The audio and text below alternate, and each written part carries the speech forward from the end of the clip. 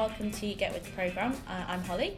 I'm Campbell. And this is the podcast for anyone interested in watching TV and also making TV. People kind of making it and making it. Oh, very good. Nice. Luckily, that's not what we call the podcast, and we called it Get With The Programme, which also has a double meaning. Yes, which we'll leave you to try and figure out for yourself. So our little sort of sponsored section from what we're up to at the TV festival this week. It is 2 weeks to go until applications close for the Debbies, which are our New Talent Award. You can find lots of information about how to enter, all of the different categories, and how to buy tickets for the awards themselves at Rich Mix on the 27th of February at www.thedebbies.tv. And we also want you to get in touch with us about the podcast. So we're now on week 2. We'd love to hear what you think. Any guests that you would like us to have on, you can tweet us at GetWithPod or email us on talentschemes@thetvfestival.com, and we'd love to hear from you. And don't forget to subscribe if you're into it kind of 2 weeks in, and also give us a rating and some kind comments, because that will help people find us. Yes. So, Campbell, I don't know if you want to introduce this week's guest who you interviewed a little while ago. Yes. So interviewing Naz was great fun. She's a short form commissioner at BBC Three who are doing lots of really, really exciting stuff. They're on their way to move to Birmingham, which I think is a really exciting development for any of you out there who are looking to kind of get into TV and don't necessarily want to do it in a London-centric way. But we had a really interesting conversation about the programmes that inspired Naz and the things that are really important to her, and also just getting a sense of how like a really forward-looking channel operates. And I think it's a really exciting world. So cue me and Naz.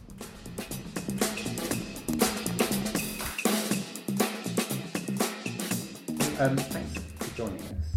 We're going to talk a little bit about programmes that you love and the things you've enjoyed making.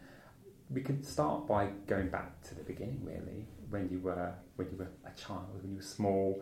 What are your memories of television, and what sort of place did it occupy in your family life? So, contrary to what people may think, I'm actually quite old. So, when you asked me to come and do this podcast, I realised that all my early memories were from titles that I don't think today's generation would ever remember. But I'll know. Okay, well, we'll try and see. So, look, television was a big deal in our family home. My parents were very young when they had myself and my sister and my twin. And, you know, it was a way of ensuring that, you know, English was a part of the household, if you like, that, you know, my mother and father were very worried that, you know, back then being bilingual wasn't seen as a skill, it was seen as a hindrance in terms of integration. So television did occupy a big part. So often you come back from school, you have your tea and you're watching CBBC or kind of CITV, whatever that was then. So my earliest memory would be kind of watching Florella Benjamin on Play School. And yes. we always remember the catchphrase, you know, what's the day today, and it's Monday. And except my mum would always say that we couldn't say Monday, we'd say Monday Day to make it look rhyme. So so that is one of my earliest memories. And actually, you know, it's great that, you know, Florella is like she's like a pioneer, isn't she, in the industry in terms she's of diversity. And I think, well, actually, one of the first faces I saw on TV was somebody of diverse background. It's not a bad thing, you know. But yeah, so definitely Play School, that kind of early kind of CBBC stuff, and things like Rainbow. And were there programmes that you watched together as a family a bit more that were perhaps less children-oriented and more in the family space? Yeah, I mean, what's really weird is that, you know, look, it's all different now. We've all got smartphones and tablets and all that kind of stuff, and SVOD. But back then, you know, you could watch. In some ways, anything was okay to watch with your family. It was all very safe, wasn't it? So in our household, it'd be anything from, like, you know, Panorama or QED or 40 Minutes to, like, even like if I'm honest, you know, like Miss World, we sit and watch on a Sunday night on ITV, and it's funny how that was like a no now. Sit and watch that with your dad, you know. I remember that being on, but then I can't remember like when it stopped being on. It'd be interesting to see what year they were like. I know. Yeah, that's not right anymore. This isn't on. But more recently than you'd imagine. I suppose is the answer to that. Absolutely, I think on ITV they used to have it. But, you know, we used to sit and watch that. It was family viewing, like Eurovision family viewing, you know, big sporting or cultural events family viewing. And, you know, I remember game shows like Game for a Laugh, for instance, or That's Life. And you just think, my God, like, you know, there'd be the odd joke about sex or something a bit kind of, you know, tricky, and you'd kind of all, you know, one of us would make a loud noise on the sofa. But, you know, we was pretty much sit and watch most things with our parents. You know, quite, you know, TV was a big deal, and particularly because back then there was no digital TV, there were no language, you know, services. So my parents didn't have ZTV, or they didn't have kind of some of the Asian channels that they do sit and watch now, if I'm honest. So we were all encouraged to watch things together before 9 o'clock, basically. You could always rely on the watershed. Yes. And now I don't know. Now I sometimes feel I see words like shit's popping up at like 8 o'clock. Yeah. I'm like, oh, well, that wouldn't have happened when I was know, exactly. And I do remember kind of Dallas and Dynasty were like sort of guilty pleasures. Yes. But we'd been told to go to bed by, I think I was about 8 or 9 by that time. And I remember very clearly we used to live in a whole Victorian home in South Wales. And myself and my sister pretended we'd gone to sleep. And when the kind of opening credits come, you know, you could hear them very in the loud. bedroom. You'd come downstairs and watch through the banisters. I do remember that very distinctly. So, you know, massive fan of Sue Ellen and all that kind of stuff. I remember doing stuff like that, and then seeing stuff that scared me, but then not being able to call my parents and say I'm scared because I'm always scared of like that thing I was like that horror film you're watching or whatever. And all that stuff. But there you go. So your route to working television is slightly different to other people's. Would you be able to sort of talk about that a little bit and how you ended up working in TV? Yeah, I mean, like television was a big part of the home, and I definitely think my sister and I, probably more myself, definitely had an interest in popular culture. You know, massive fan of Smash Hits and Radio 1 and all that kind of stuff. But you know, I guess if you're not from a sort of a network of people who work in those industries, it's seen as a dream, you know, it's seen as a kind of another world. And I clearly remember writing to the very address that we're sitting in right now, Television Centre, Wood Lane, London W1A, you know, W12. Yeah. I kind of remember that very, very clearly. But, you know, I thought, okay, you know, it's not going to happen easily, so let's do the sensible thing, which is, you know, study hard, get a degree, so I've got a science degree, and then pursue that, possibly become a scientist, because, you know, done all right in it, got some decent grades, and I did a PhD and published papers and worked in a lab for my sins, you know. But, you know, all throughout that time, you know, even started television quite late, you know, in my mid-20s, actually I thought, I still do want to work in television, I want to work in a people-oriented place, I want to work in a place where ideas matter, and, you know, it's a very influential industry to work in. You know, your content informs opinions and is part of conversation of most people up and down Britain.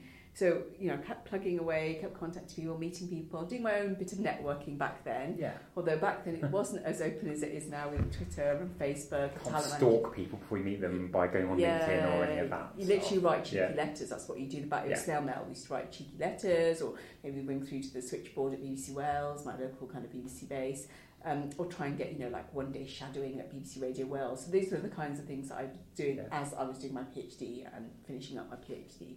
And then eventually a contact led to another contact and led to a one-year production scheme at BBC Wales, the local kind of production trainee scheme version, if you like.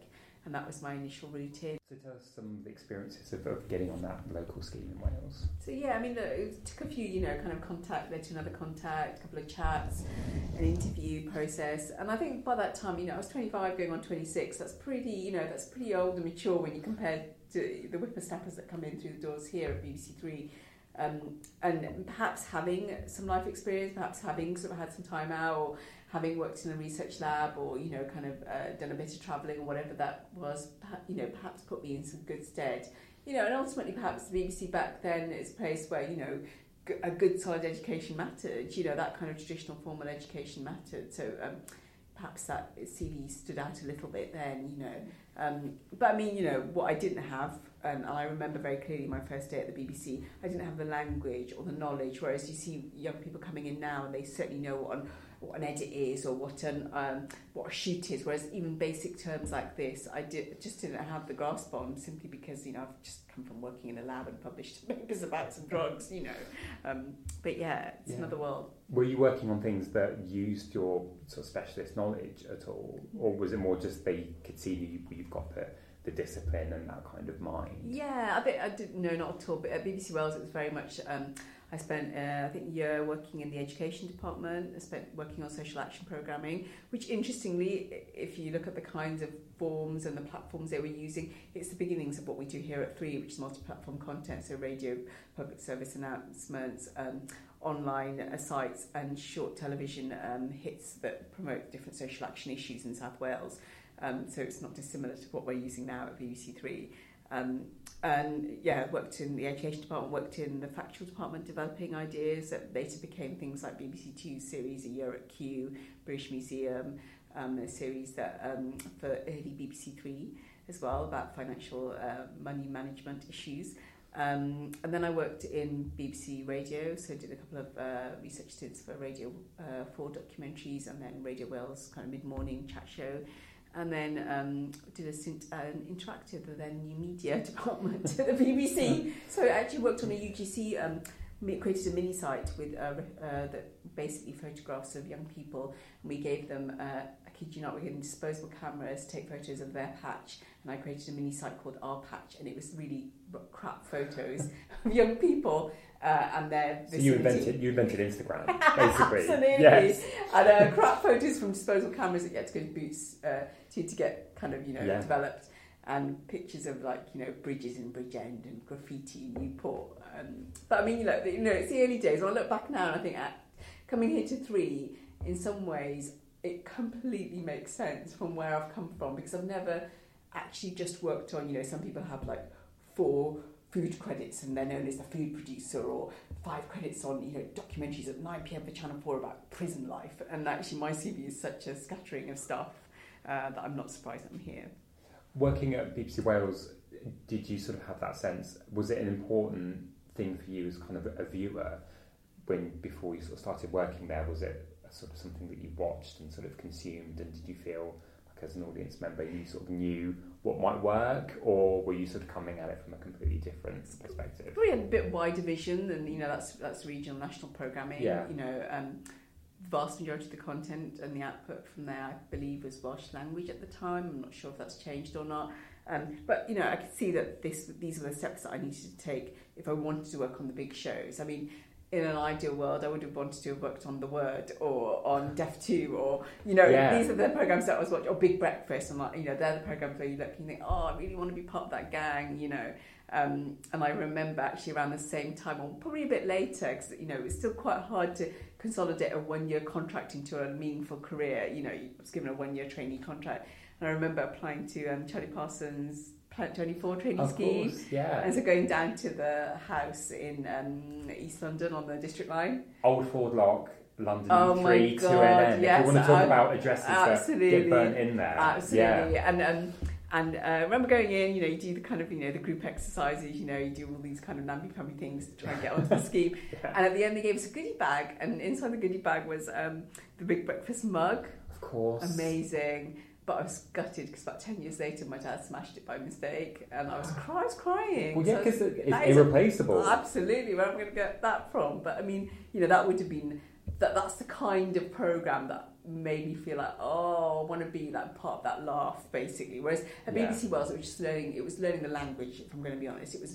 It was kind of like the kind of, I still see in some ways the BBC's like the Oxbridge of the industry. It's like, okay, getting the kind of language right and the grammar right, and then I can do what I want to do with that.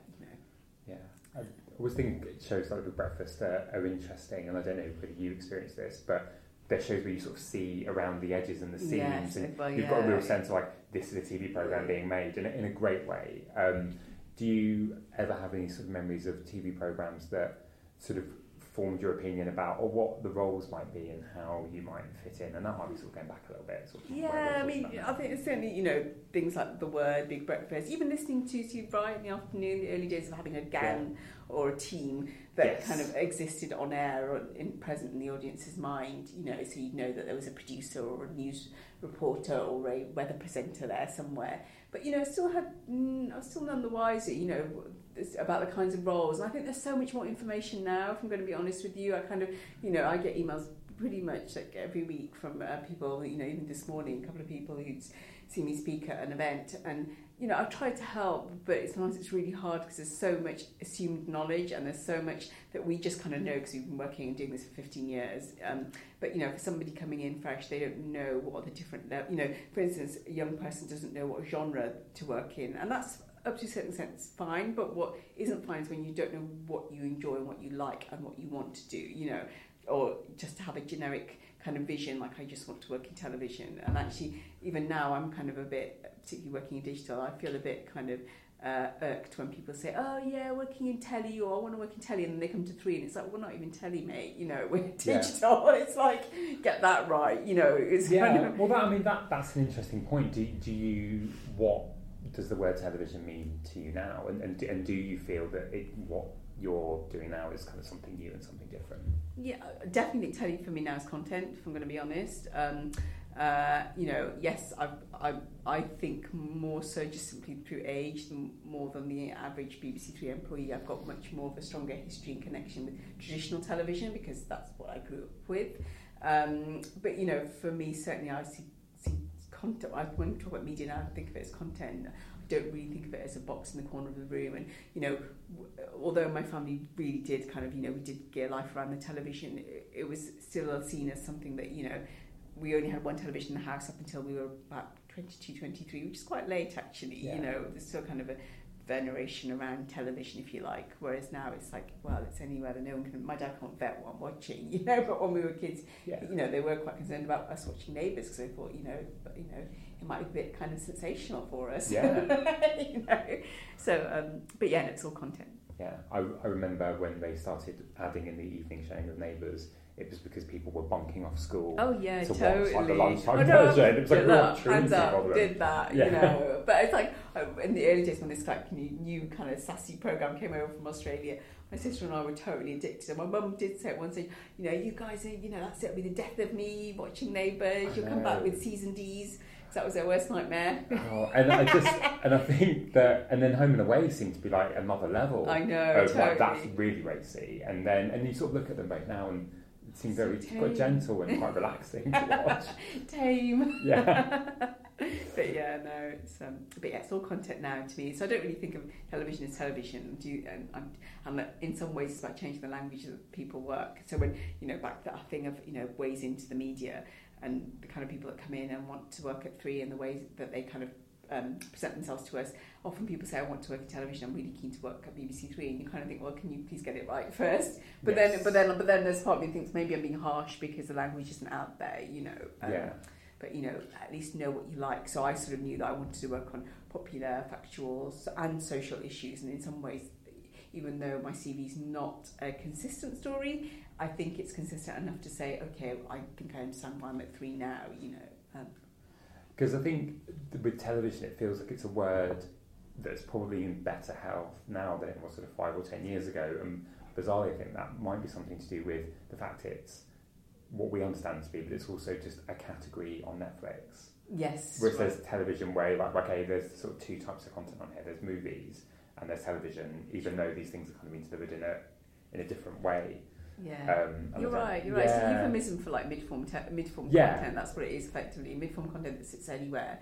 So, you know, the other day I was sorting out a press release for one of our series here, and the publicist had written, this new TV show.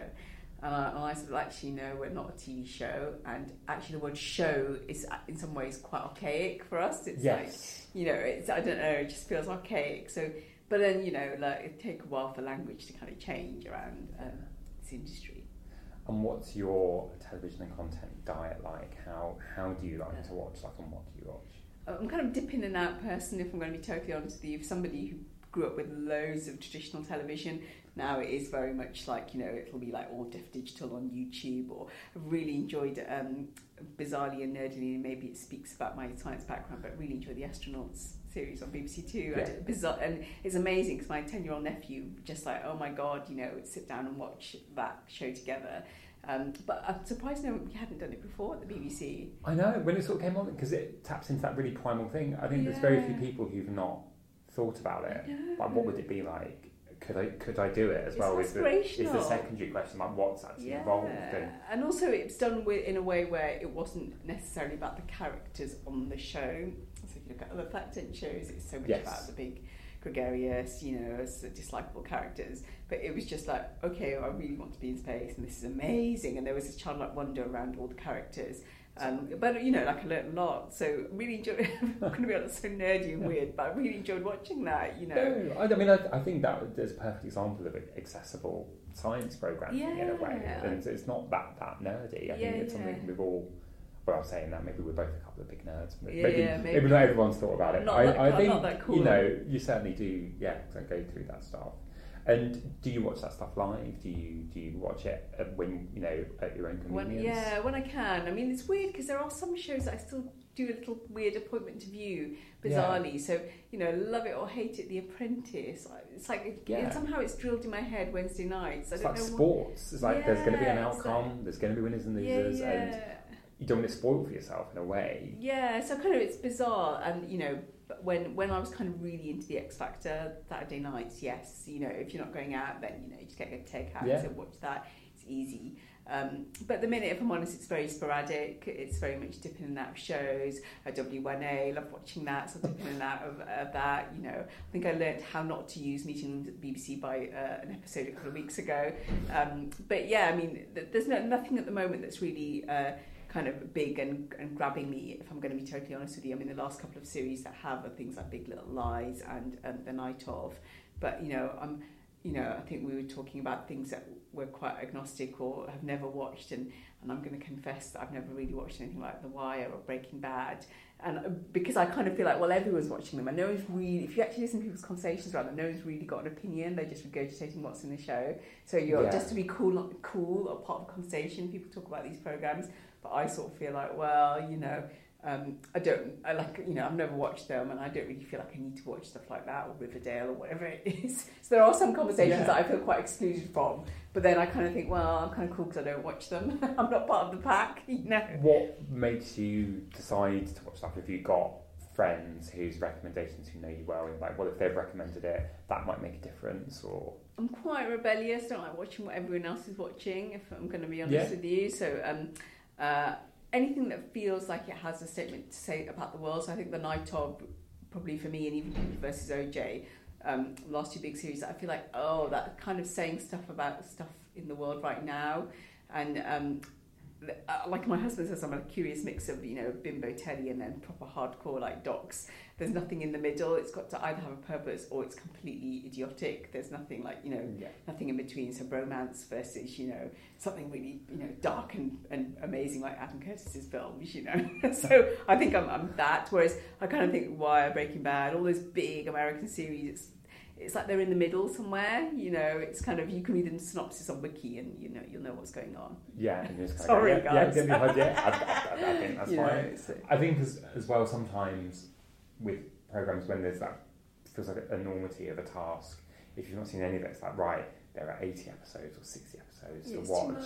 And it can feel quite daunting. And also, those places aren't necessarily pleasant places to spend a lot of time. And whether it's sometimes better to have things parcelled out, or when you've got the kind of binge option, it can be a bit more challenging. I do wonder how people spend time, how they manage the time, if I'm going to be honest with you. And also, so much of our cultural conversation is about, like you were just saying, recommendations or what someone's written about. And I wonder how much of it is a kind of sheeple mentality. Yeah. We're just watching stuff because other people watching it, reading it, writing about it. But actually, if we were to, if we didn't have that kind of chatter on social media, what would we all be watching? I think it would be very sporadic and very different. It is, because in a way, it's as if there is peer pressure that exists around television now, whereas when we were growing up, you sort of either saw the thing or you didn't, or you might have taped it, maybe, but that's it. But then I guess that pressure, people wouldn't, you just go, I didn't see it and I didn't tape it,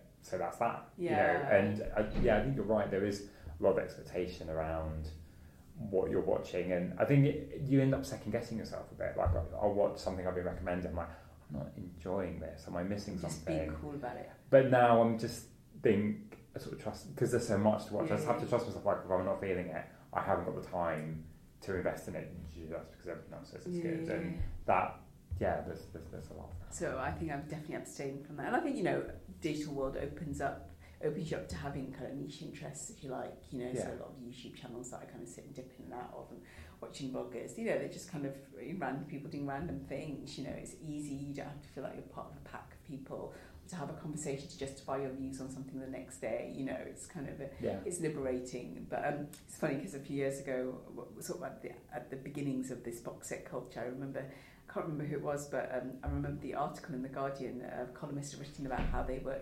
abstaining from this box set culture and how, exactly as I'm saying now, they feel like there's a pressure to watch things, you know, kind of pressure to watch Breaking Bad, pressure to watch The Wire, pressure to watch these big American shows, and actually they were completely abstaining from it. And I remember picking that up and saying, that's on my Facebook, saying, that's me, guys. I don't want to have conversations like this just because everyone else is watching this stuff. You know, would you have found this out in isolation if we didn't have these conversations? And it was funny how a lot of people agreed with me and were like, yeah, actually, I've never watched an episode of that. I've never watched an episode of this. So, you know, I feel like there's more of us than we know. You know, it's like, there's more of us, and we shouldn't succumb to pressure. Indeed, about anything, I think. And when you think about the programmes you've worked on, is there one in particular that you're especially proud of having been part of? God, that is a really tough one. I mean, you know, there are loads of things here at 3 that I really love and have been proud of, and kind of I sort of feel like, you know, that's kind of broken through. Like I say, my career history has been quite kind of a little bit of everything. There is a consistency in that I do enjoy working on social issues that content. And you sort of might have answered this question a little bit earlier when we talked about the Word and Big Breakfast. Yeah. Are there other shows that you admire or would be interested in working on, because you'd be like, you know, although I know how this works, I'd love to know exactly how they make certain programmes and how that might go. Do you ever think about that? I think definitely, certainly with those shows, I think back, was it in the late 90s, early noughties, when that kind of cool Joe Wiley kind of, you know, Mark Commode pack had come out, and Sarah Cox, like The Girly Show, I remember that, Passengers, even the kind of kids version, number 73, you know, you kind of think, God, that's where we got Sandy Toxic from. So. Absolutely, you know. So there is, you know, and going live, and you kind of think all those shows, you know, they're multi-item, multi-presenter, multi-camera, you know, it is quite a beast, and even though for all the messiness that sometimes appeared, in some ways it was so seamless as well on those you know, programmes. You know, you think, oh God, I remember Caitlin Moran presenting with Johnny Vaughan on that show that was late night. Naked City. Yes. God, I hadn't thought about that, and she was like 17. I know, like, that's a good talent spot. Good talent spot. You know, you kind of think that's. I haven't thought about that for ages, and it was like it's like a set on 2 levels, wasn't it? That's right. Very dark set. Was Prince on it once? Yeah. During his, like, I'm sort of like not talking. I don't have a name anymore. Yeah, so I think there might have been sort of an interpreter. It was definitely like one of Prince's older phases. No. So any of those kind of youth culture shows, I'm kind of in awe of, because I think, you know, there is such a mechanism behind each of those shows, but also they always seem such fun. You know, and then on the other hand, you know, you had kind of segments like Deaf 2 on BBC 2, and in admiration of those shows, because I think actually they're pioneering in terms of kind of, you know, representation in the UK. But very much in the early days, I would have loved to have worked on that kind of content. But, you know, and it's a shame that actually, you know, television now, you know, we don't have music shows in the same way, or we don't have youth culture shows, because it's hard, you know, one could argue it's hard to bring an audience to, but actually they were sort of shows that informed kind of probably our sort of teenage lives. And I know they have a weird sort of ability to pull people together as well. You know, it's kind of a weird kind of positive energy that you don't sort of see on television at the moment. I mean, often content that does well are things that around subjects that are quite dark, like sex, drugs, crime, medicine. You know, these are the things that if you look at 10 p.m. or 9 p.m. across the schedule, that's what you're going to get. You know, so you kind of think, God, back then those were the, you know, that popular factual stuff or magazine shows were just doing really, really well, but you just don't see that now, which is a shame. Yeah, I often wonder why not, and I think back to Deaf 2 and that whole block, and they said it, it's like, I found out about so many things from that. Yeah. Because, you know, there was no internet, and there were no ways to kind of find out about new stuff, so that would always be quite a good burst. Even, because did Jenny Powell's Rough Guide used to sort of set in that? Yeah, Magenta Divine. Oh my God, absolutely. And I think that's probably the first time I was like, oh, like that's what other cities are in a way that was kind of not sort of holiday with like Judith Chalmers. It was more, sort of, you know, aimed at, and like Rapido and things like that. Oh my God, totally. Oh my God, Max Headroom, all that kind of stuff. And, you know, back to what you were asking me earlier about the kinds of roles, you know, were you aware of the kinds of roles? You know, I kind of think, you know, back then it was okay for me to say, yes, I wanted to be a presenter because there were no other roles that I knew of. That's all you saw on screen, which was a presenter. Yeah. But now I'm always amazed when, you know, you get people saying, I want to be a presenter, because it feels like that term is now, it's just not as important as it once was, you know, because there are other kind of ways of finding out about content or making content that's a lot more transparent than it was back then. So yes, of course, my first port call was like, I wanted to be on Blue Peter, wanted to present, but of course I don't think I really wanted to present. It was just that's all I knew. I just want to be there in that world doing stuff. Exactly, you know. It's but you know, thinking about these names now, you just think, oh, there's such a golden glow about them, and maybe because I'm getting old or whatever that is.